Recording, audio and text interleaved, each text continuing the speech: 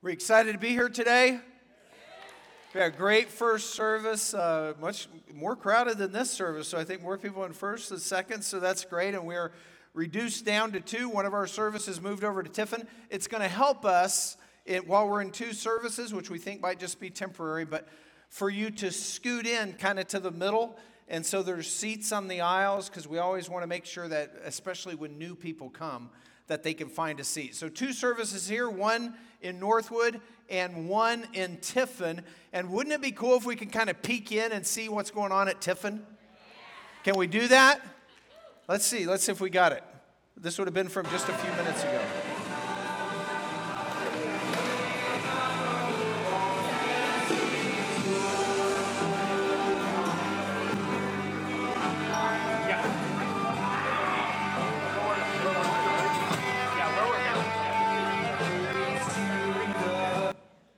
Doesn't that look great?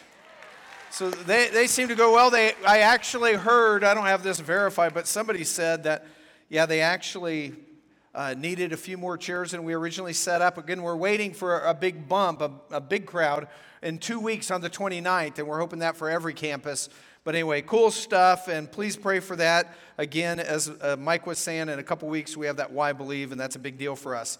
Some of the things that I don't say often enough, and maybe I'm trying to change that a little bit, is this last week. From being in other parts of the world, we've developed relationships with people all over the world. And this last week, we know of a new church that is also on the site of a school that serves refugee kids that kind of live near a garbage dump. If you've ever seen some of those images that we have visited, there's actually a school that we helped to build there.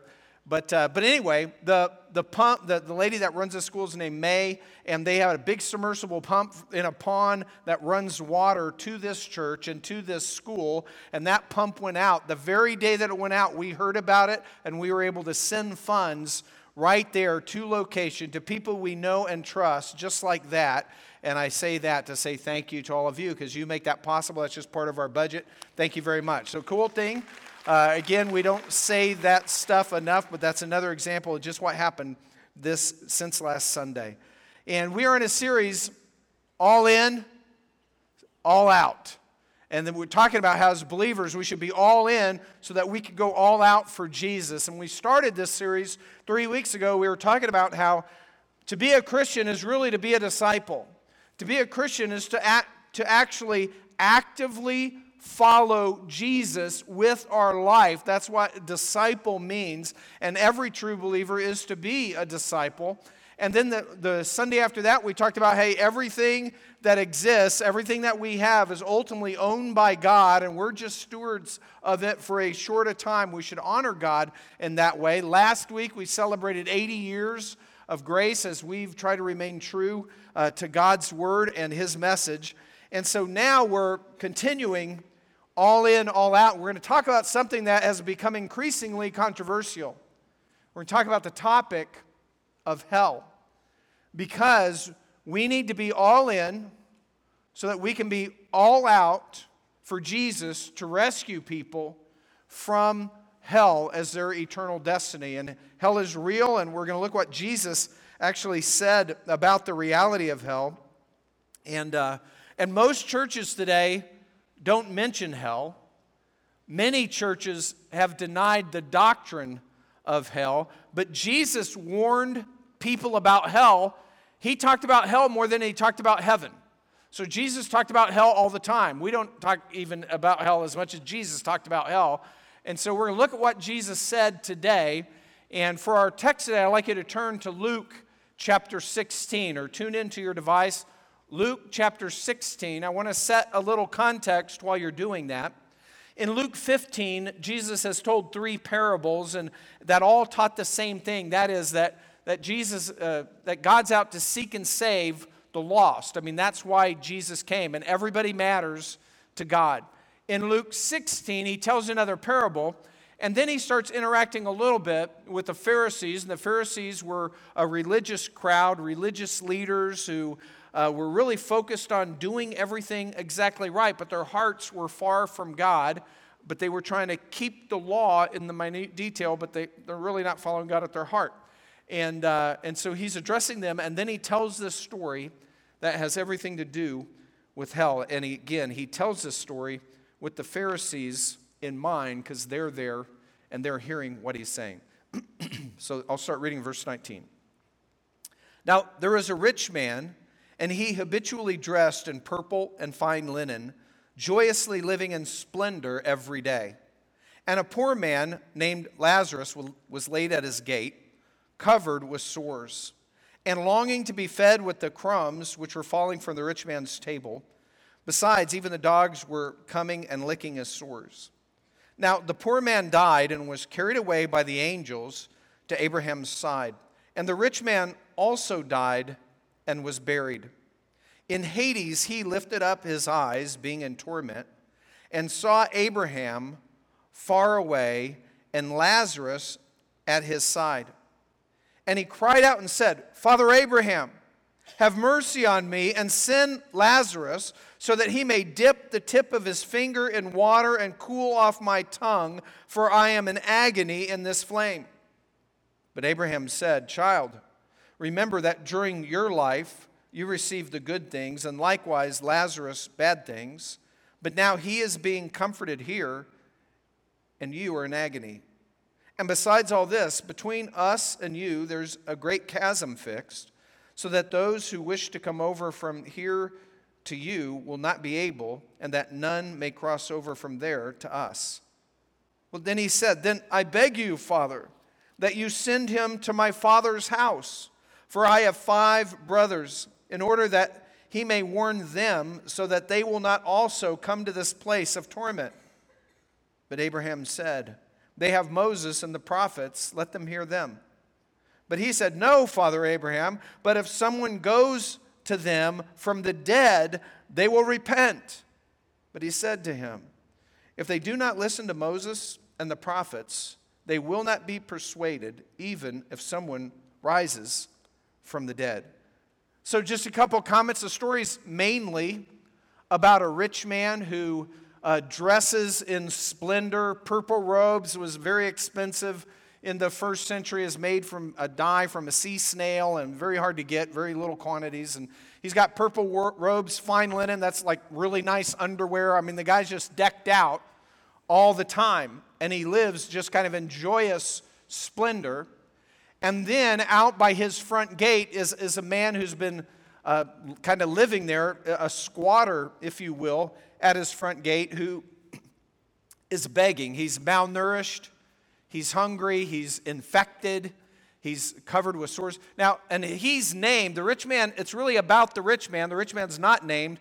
And the only time in any of his parables Jesus actually names somebody, but he names the poor man's name is Lazarus. And that's just talking about kind of a learning lesson for us that God cares about what we consider the least of people. But, and then it talks about how the dogs come and lick his sores. And I think sometimes people hear that and they think, oh, how nice. But that's not the way it's written. That's not the way it's meant. In the first century, dogs were not house pets in the first century in the Middle East. They were just scavengers that lived on the edges of towns and ate garbage. And to lick you, that would make you unclean. And they're licking his sores. And he doesn't even have the energy because he's so weak to even shoo them away, to keep the dogs from licking him, which renders him unclean as a Jewish man. And so that they kind of have a dim view of dogs. And, you know, if they think that way about dogs, who knows what they thought about cats back in the first century, because it would be way worse, I'm assuming. They're not even mentioned in the Bible, but, you know, that's another story. But anyway, so dogs are sort of bad, and this is Lazarus, and, you know, he is just in dire straits. And so here's what I want us to say. When we talk, and so this is Jesus telling a story where he has Abraham talking to replying to the rich man. And it answers the story that Jesus tells answers a bunch of questions. Of course, the major question in our day is this. Anytime you talk about hell, mention hell, here's the whole question of our culture. Tell me if you've heard this before. How can a loving God send somebody to eternal torment in hell? How can a loving God do that? How many have heard that question asked? Today we're going to hear the answer to this question, but before we answer that question, which is the main question everybody has in our culture, we need to answer a couple other questions first. So we're going to answer 2 questions and we'll get back to that question. And the first question is, we just got to know what we're talking about. So the first question we need to answer is, what is hell? And here's the thing. Here's the kind of the mind-blowing thing. A proper understanding of the doctrine of hell is necessary for us to understand the love of God. I know that doesn't sound right, but it's true. We have to properly understand the doctrine of hell for us to fully appreciate God's love. So when we're answering what is hell, first of all, hell is not a place where you will go party with your friends. That's another common thing. Well, if there is a hell, I'm going to be there with my friends and we're going to have a good time. That's not hell, as we can see in Jesus' story. And Jesus said a lot of things about hell. Never do we get any indication that anybody's having a good time. That doesn't happen. And I've talked to people who I was very close to, who would sometimes answer that way. Actually, I've talked to many people who have answered that way. Well, if I end up in hell, then I'll be with these other people. No, it's not a place where you have a good time. It's not a place where you're even glad that they're there. Notice, he's saying, make sure my brothers don't come here. And so we need to remember that. So what is hell? Well, hell is a place originally intended for demons. That's what it was created for. Matthew 25:41 tells us. But it's a literal place where now people who reject Jesus will spend their eternity where they'll be punished and separated from God. Hell is, and then people say, well, then there's no hell, there's soul sleep, or there's this or that. No, hell, Scripture says, whether we like it or not, Scripture says, is conscious torment. Conscious torment that lasts in eternity. Some people say, especially today we hear, well, this fiery hell idea, that's just a metaphor. That's just a picture that's being used to describe something else, but that's not literal. It's a metaphor. So people say that, and you can have that view if you want, but here's what I need to share with you. Every time a metaphor is used in the Bible, every single time, the reality far exceeds the metaphor. So here's what I mean by that. If fiery hell is a metaphor, if you believe that, then here's what Jesus is saying. That the reality of hell is way worse than burning in torment for eternity. That's what Jesus is telling us. So if you think it's a metaphor, you can think that, but then know that by your own thought, the reality is much worse than that. It doesn't help you get away from that. The experience of hell in Scripture, actually a few weeks ago, we were at the end of one of our passages, Jesus said, where there will be weeping and gnashing of teeth. But it's always described as a place of burning, of darkness, of grief. It's just not a good place. And hell is eternal. It's forever and ever. It goes on and on and on, just like heaven is eternal. Now, I know some people, a lot of people here come from religious traditions that teach about a purgatory. There's no purgatory in the Bible. It's just not there. And so a purgatory is a place, sort of a temporary place of the dead, but you're in a kind of a holding area where you have a chance to work yourself out of it. That's purgatory. But purgatory, it's not a word that's in the Bible. The concept is never in the Bible. Even the story's telling us that that's not a concept in the Bible. There is no purgatory. Hell is a place when people die, they either go to heaven or hell, and both of them are eternal. And here's our problem. We don't understand what eternity looks like. Mike, you ready here? So Mike's going to help me illustrate that. So here's a string. And so on this string, I have a piece of tape. And we'll say that this is the timeline of our life from conception on. And the time we spent on earth is marked by this inch of tape. Got it? All right. Now here is eternity. All right, go on. So if this is our entire life, this is our eternity. Keep on going, Mike.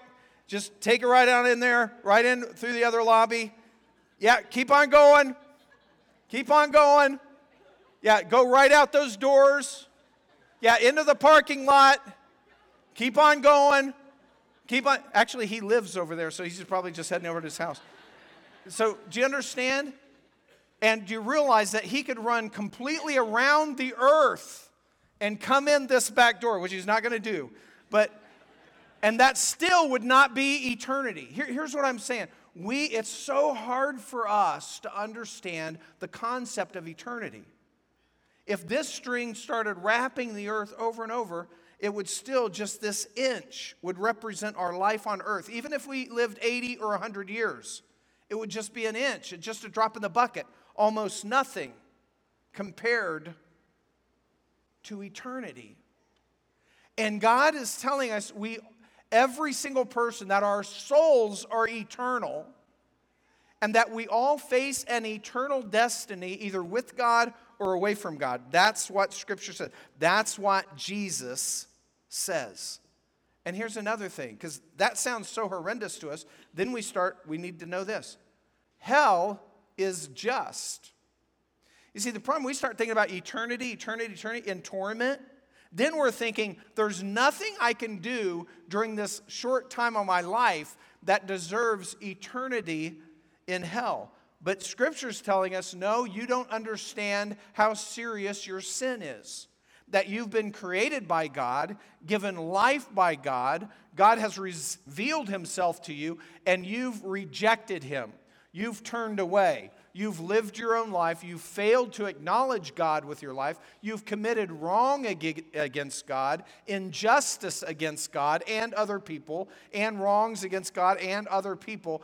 And that the correct punishment for that is eternity separated from God in torment. What Scripture says is the punishment actually fits the crime. We just keep in our minds, we lessen our crimes against God. But Scripture tells us the reality. God is loving and merciful, but He is first holy and righteous. And there is a hell. And then hell, what is hell? Well, hell's also hopeless. That it's forever. You cannot change your destiny. And that's illustrated in this story. Your fate is sealed. There's no escape. Jesus is teaching us through this story that nothing can change our fate after death. So that's what is hell. So the next question, before we get to the big question, is, well, why is there a hell? Well, why would God do this? How does that make sense? So we know what it is. Well, why is it? Well, it's really the nature of God and the nature of us as human beings, the way He created us. Our natures really demand hell. For example, God's justice and human depravity, that means our sin, God's justice and human depravity demands that there be a hell. And again, God has created us. He gave us life. And He gave us freedom to love God back or not love God. And He couldn't make us love Him back, because then it wouldn't be real love. It would be forced. It would just be something we had to do. So along with the freedom to willingly love God back comes the choice to not love God back and not want anything to do with God. So in God's universe, God's sovereignty, God's justice demands that sin be punished. We all want justice. We all think if there's justice, that's a good thing. And so we all, so there's justice out there, and it's fallible. Sometimes it's good, and sometimes we're looking at things going, well, hold it, that wasn't justice. They kind of got away with something there. But God says there will be perfect justice. Perfect justice is coming for each and every person in the universe. That's what God is telling us, which is interesting to me. Because we accuse God. Well, how could God do that? But we never would accuse a good judge of sentencing a murderer to death. We would say, well, yeah, he deserved that. but we accuse God when he deals righteously with sin. When we do that, we're wrong. And here's God saying there is going to be perfect justice, no bribes, no secrets, no payoffs, perfect justice. What's interesting about this story is that the rich man doesn't say to Abraham when he's communicating, he doesn't say what we would all imagine that he would say. Because all of us are thinking that if we were ever in hell, say we didn't know Christ, or somebody that we knew went to hell, or somebody we thought was a pretty good person but they went to hell, what we think that the number one question in hell is going to be, whoa, God, what did I do to deserve this? God, the punishment is way more than the crime. God, this is too much. I don't deserve this much punishment. And it's really questioning God's judgment. Where this man, he doesn't say any of that. He's not saying this is unjust. It's like he understands the punishment fits the crime. He just asks for temporary relief. And then when he doesn't get that, he asks for a warning for his brothers. And he seems to understand that his fate is right. It's just. The punishment fits the crime. But we don't understand that and maybe fully appreciate it until after we die. Here's the thing, when you think about being separated from God. So we have this free will. We've all used it to sin, and when we sin, that's against God. But how many of you, as a believer, you've sinned against God in either thought or action? And maybe it's something you've struggled with before, and you're just like, have you ever had one of those moments where you're just kind of disgusted with yourself, where you're just like, wow, I can't believe I'm struggling with it. I can't believe, I did that. Wow, how could I slip up and do this? I know that's wrong. How could that have happened? How could I have let that happen? Well, have you ever been kind of tormented by yourself? You don't have to raise your hands, but I have. I'll be like, what is wrong with me? In hell, I think that's the way it is all the time. That your own conscience torments you for eternity. That you know that you've done wrong. You know that you violated God. That you know what you did is not right. And you know there's no escape for that. That we will have this relentlessly accusing conscience. Why? Because guilt produces shame. And shame in an extreme sort of produces self-hating. Of course, and then we have a culture that says, oh, guilt, yeah, that whole Christian, that gives you...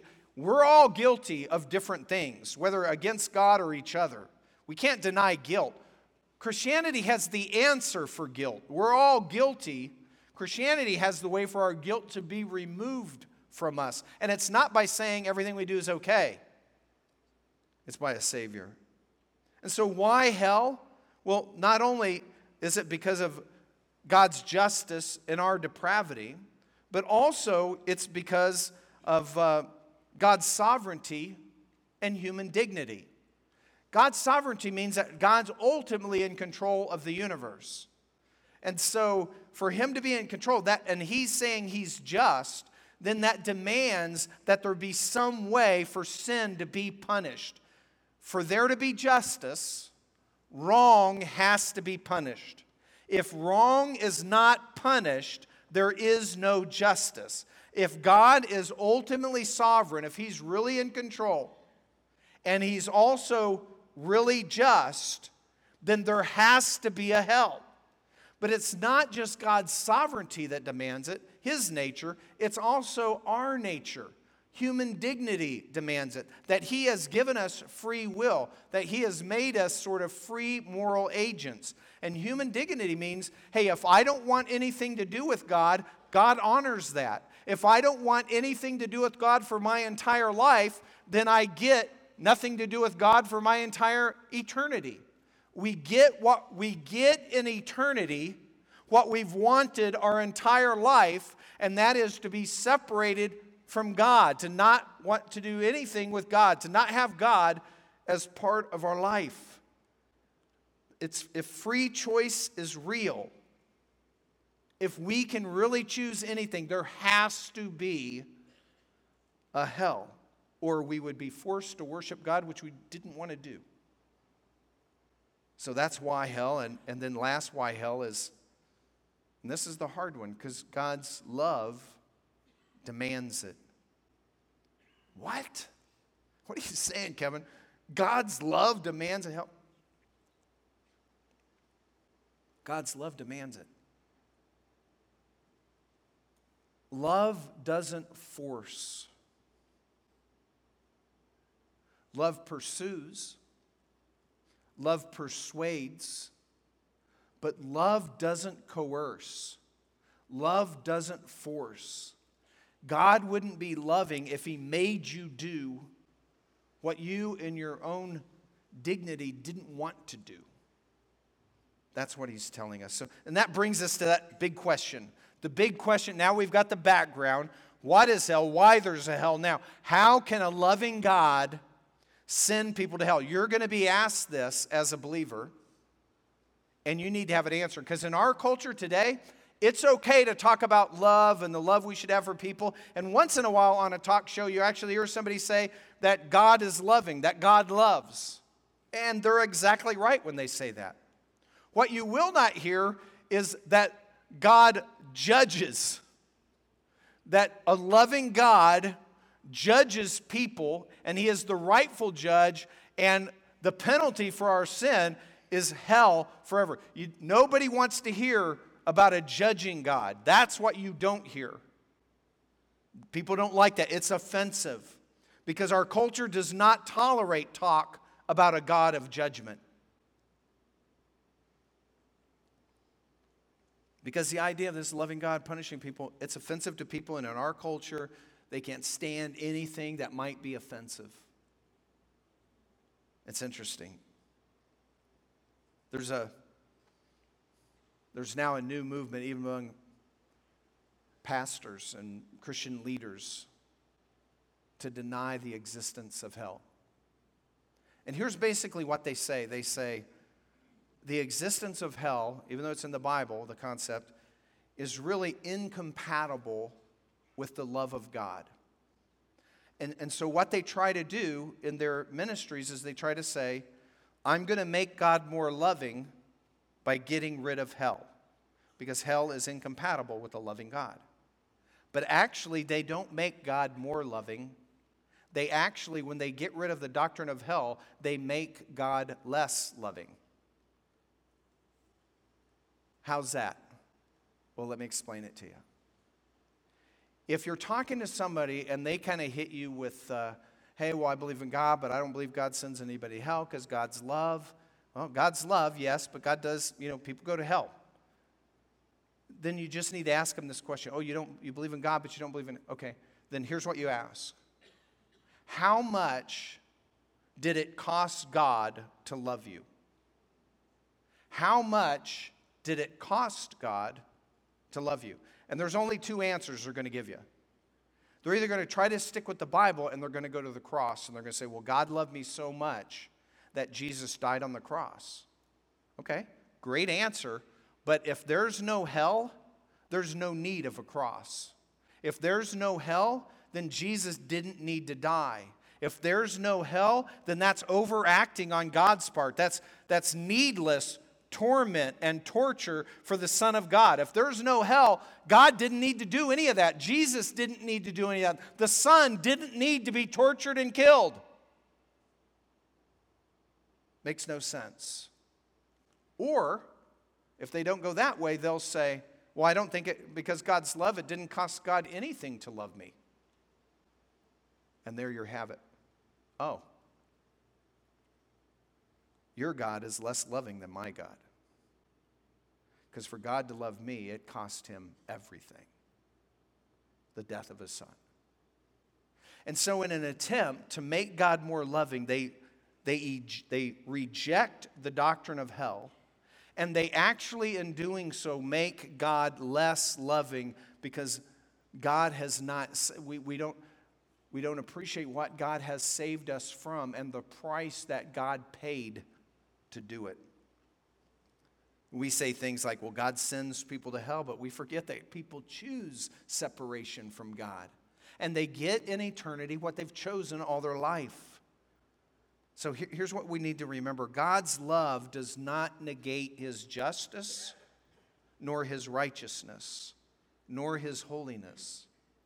And God's justice does not negate his love. Because in love, he provided the only way of escape. Let me say it a different way.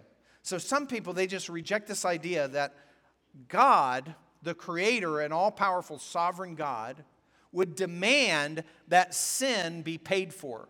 Seems a little unreasonable, and the price is too high, we would say. But, why does he have to demand that? Well, because he's perfectly just. But here's the thing that we forget to enter into the equation. Yes, God demands that sin be paid for, but God is offering to pay the price for us. God pays. God pays our debt. God is offering. Jesus died for our sin. He paid the price for us. Yes, is he a demanding judge? Yes, he is. But he paid the price so we don't have to. So what's our argument? We have no argument. Unless we just don't want to submit to God. And that's the issue. So how can a loving God send people? It's only logical that he would, and it's only because of his love that hell is a reality that shows us his love. And he pays the price for the only way of escape. Not us, he does. And the last question we're going to ask, one more question, might be this. Why does Jesus talk about hell all the time? So it's a reality for eternity, but we're not in eternity when we hear about this. So why is Jesus telling us all this? Well, first of all, Jesus is telling this, he's saying this to the Pharisees and the people that are hearing him, and it's recorded in Scripture as a warning for us. Jesus tells this story to warn his hearers. He talked about hell more than anyone in the Bible as a warning that we need to be saved. Why do we use that terminology? Saved. Saved from the just consequences of our sin, every one of us. And then people say, well, why doesn't God just warn us? Why doesn't he just come down and physically warn everybody? Have you ever talked? I've had people say that to me. Why doesn't he just come and warn us? Why doesn't he do a miracle? He has. He has warned us. First of all, he warns us in Scripture, which this story is circling back to. By the way, the Bible is the number one book in the world. Number one bestseller every year. It's not like, the Bible, some mysterious book. It's the most popular book in the world. And he warns us through Jesus, the most famous person in all of history. I mean, we shouldn't be able to miss this. Not only that, we have general revelation. Every day we get up and see birds singing and tornadoes or whatever it is, we see, wow, there's something going on here. And when bad things happen, that's not normal. This happens, something's interrupted this. What's going on? We see all this stuff. That's all evidence of a creator that people want to ignore and say this all just poof, came from nothing. We'll throw in some billions of years. He's revealed himself to us. What more do we want? Well, this is what the rich man is saying.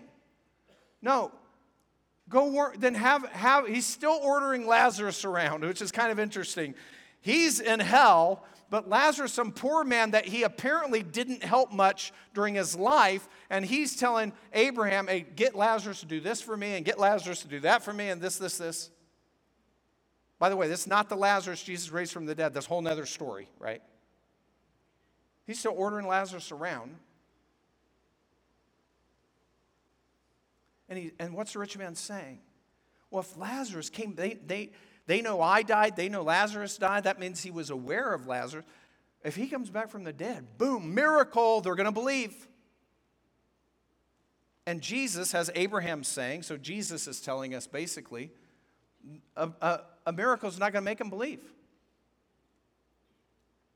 Well, they'll see this miracle.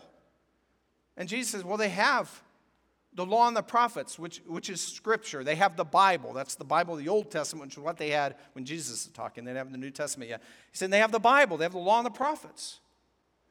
He's saying, Yeah, they know the law and the prophets, but that's not enough if he comes back from the dead. And then Jesus says, no, even if he came back from the dead, that won't be enough to make them believe. By the way, months after this, Jesus rises from the dead, and many people still don't believe, even that lived then. See, here's the deal. Scripture, miracles happen a few times in a few periods during the writing of the Bible. So they're a lot more limited than we think. But when they happened, not everybody believed. The miracle and here's the problem. Let's say, and I've had people talk, well, it just seemed like if Jesus would come and split the sky open, which is going to happen one day, but it'll be too late. But if he just did that now for us, split it open and says, look, I'm real, the Bible's real, you need to clean up your act. You know what would happen? A bunch of people start cleaning up their act. Their behavior would change, but their heart wouldn't. Because why would they be doing that? For self-preservation? For selfish reasons? Oh, I have to. He's right there. He's watching me. I can see him watch me. Scary. I do this right. I don't want to do it right, but I have to do it right. You see, fear can bring a change of behavior, but fear never brings a change of heart. God wants us to love him back.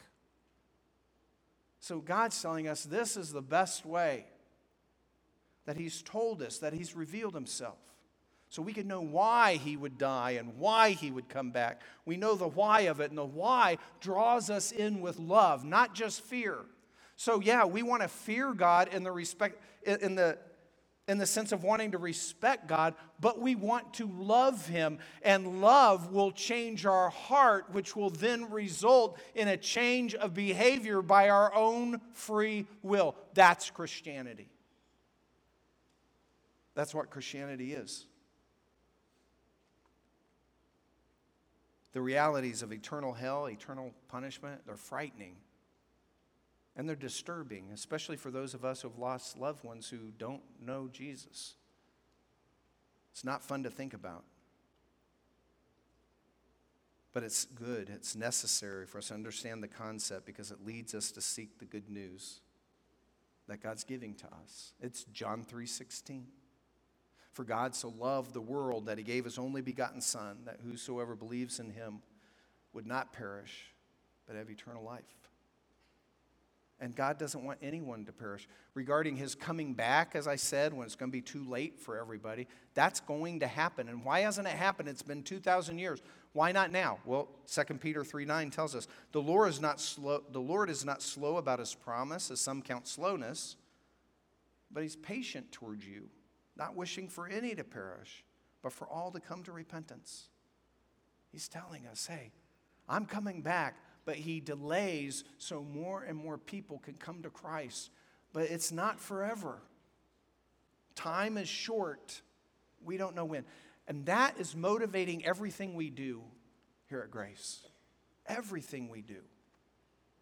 So why do we have a Northwood campus? Why do we have a Tiffin campus? Why are we doing what we're doing here in Fremont? Why are we sending a mailing? That costs money. Why are we doing all that? Why are we doing all this stuff? Because we're constantly trying to evaluate what can we do in order to win people to Christ and to equip our people to win people to Christ, and also that people would grow closer to God.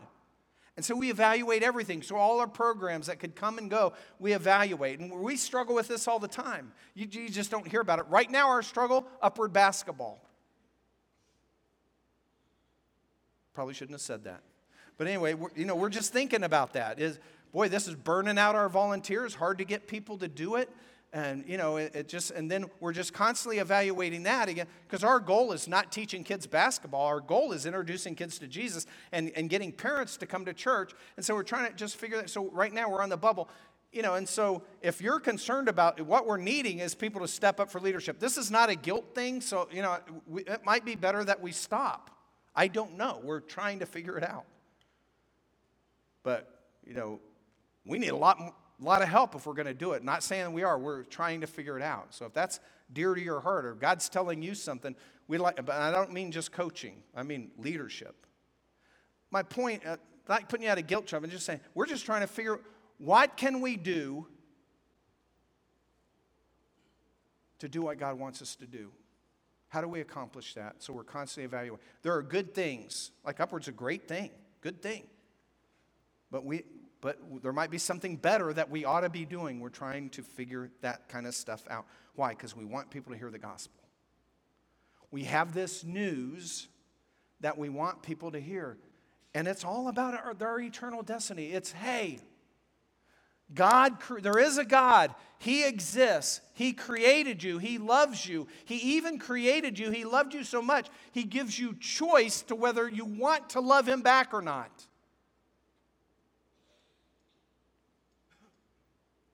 And we've all not loved Him back at certain times in our life.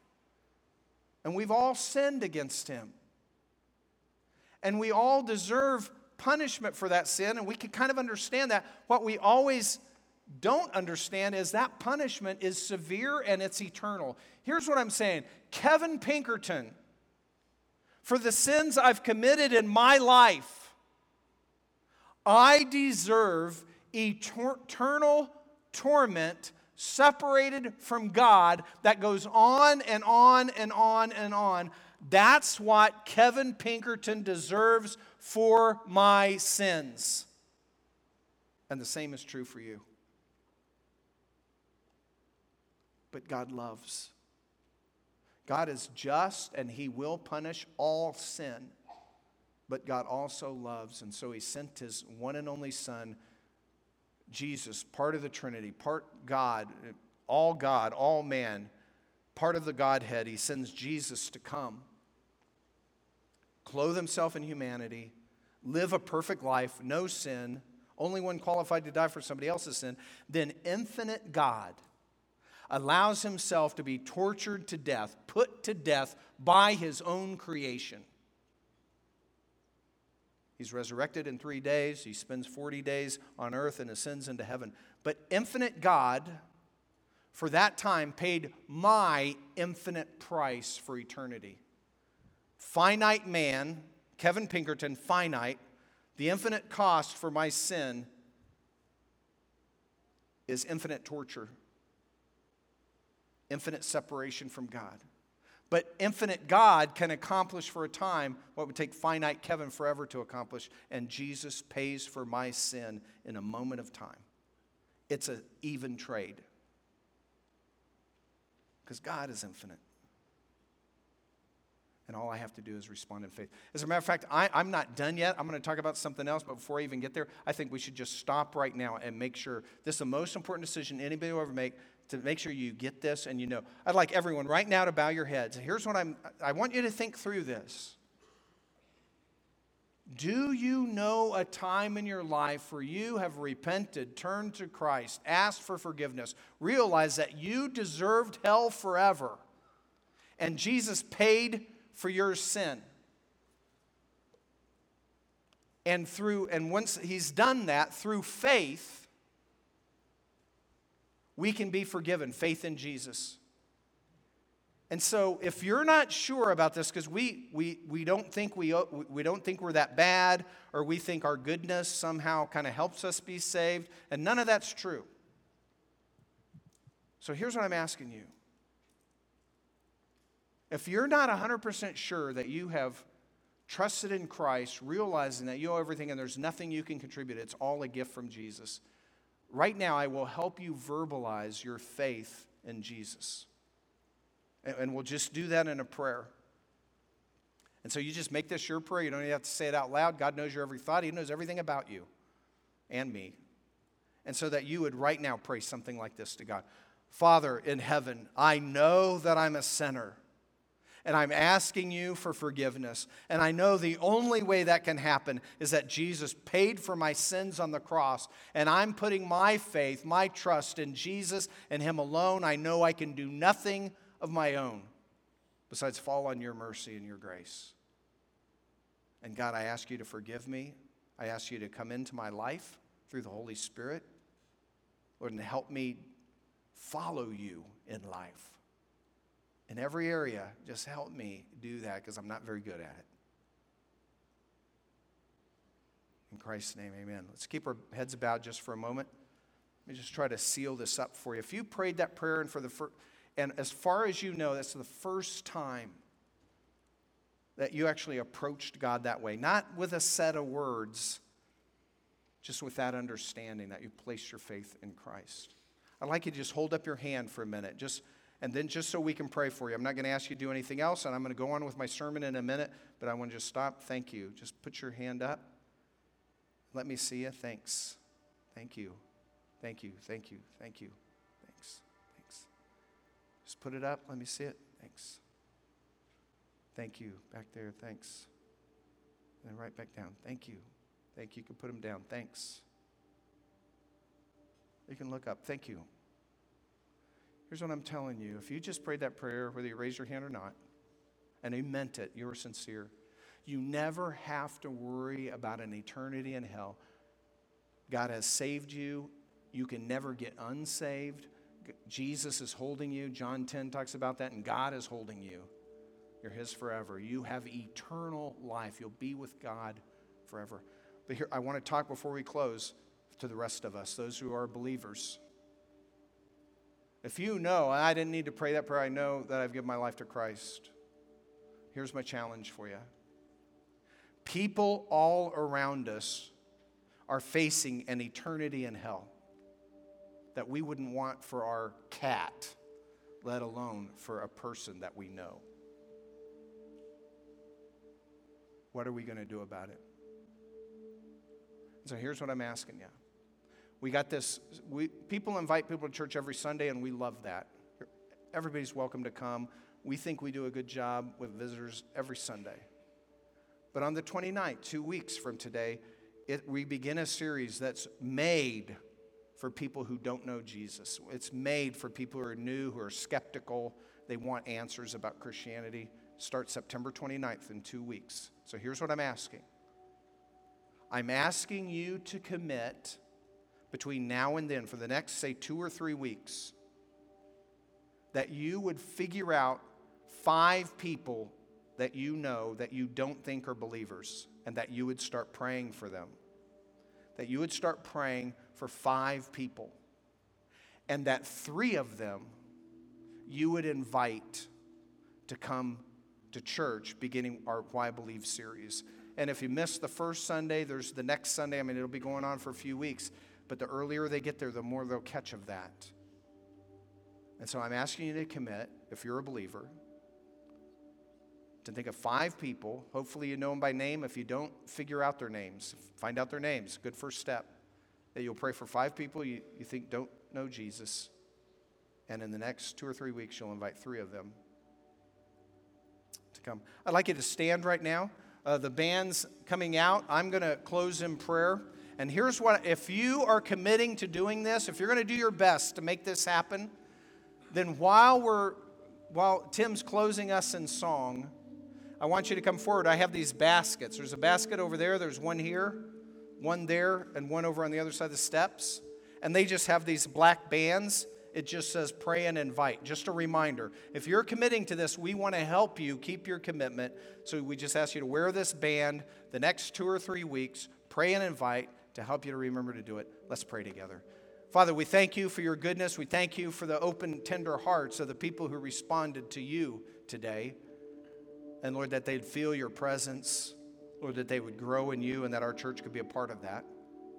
And Father, for those of us who are believers also, that have been believers for a while, Lord, that we would commit to doing everything we can to rescue people from an eternity separated from you that you keep warning us about. Help us to do that. In Christ's name we pray. Amen. So during the song, come, if you're committing, grab a band, go back to your seat, and Tim's going to close us out after the song. Thank you.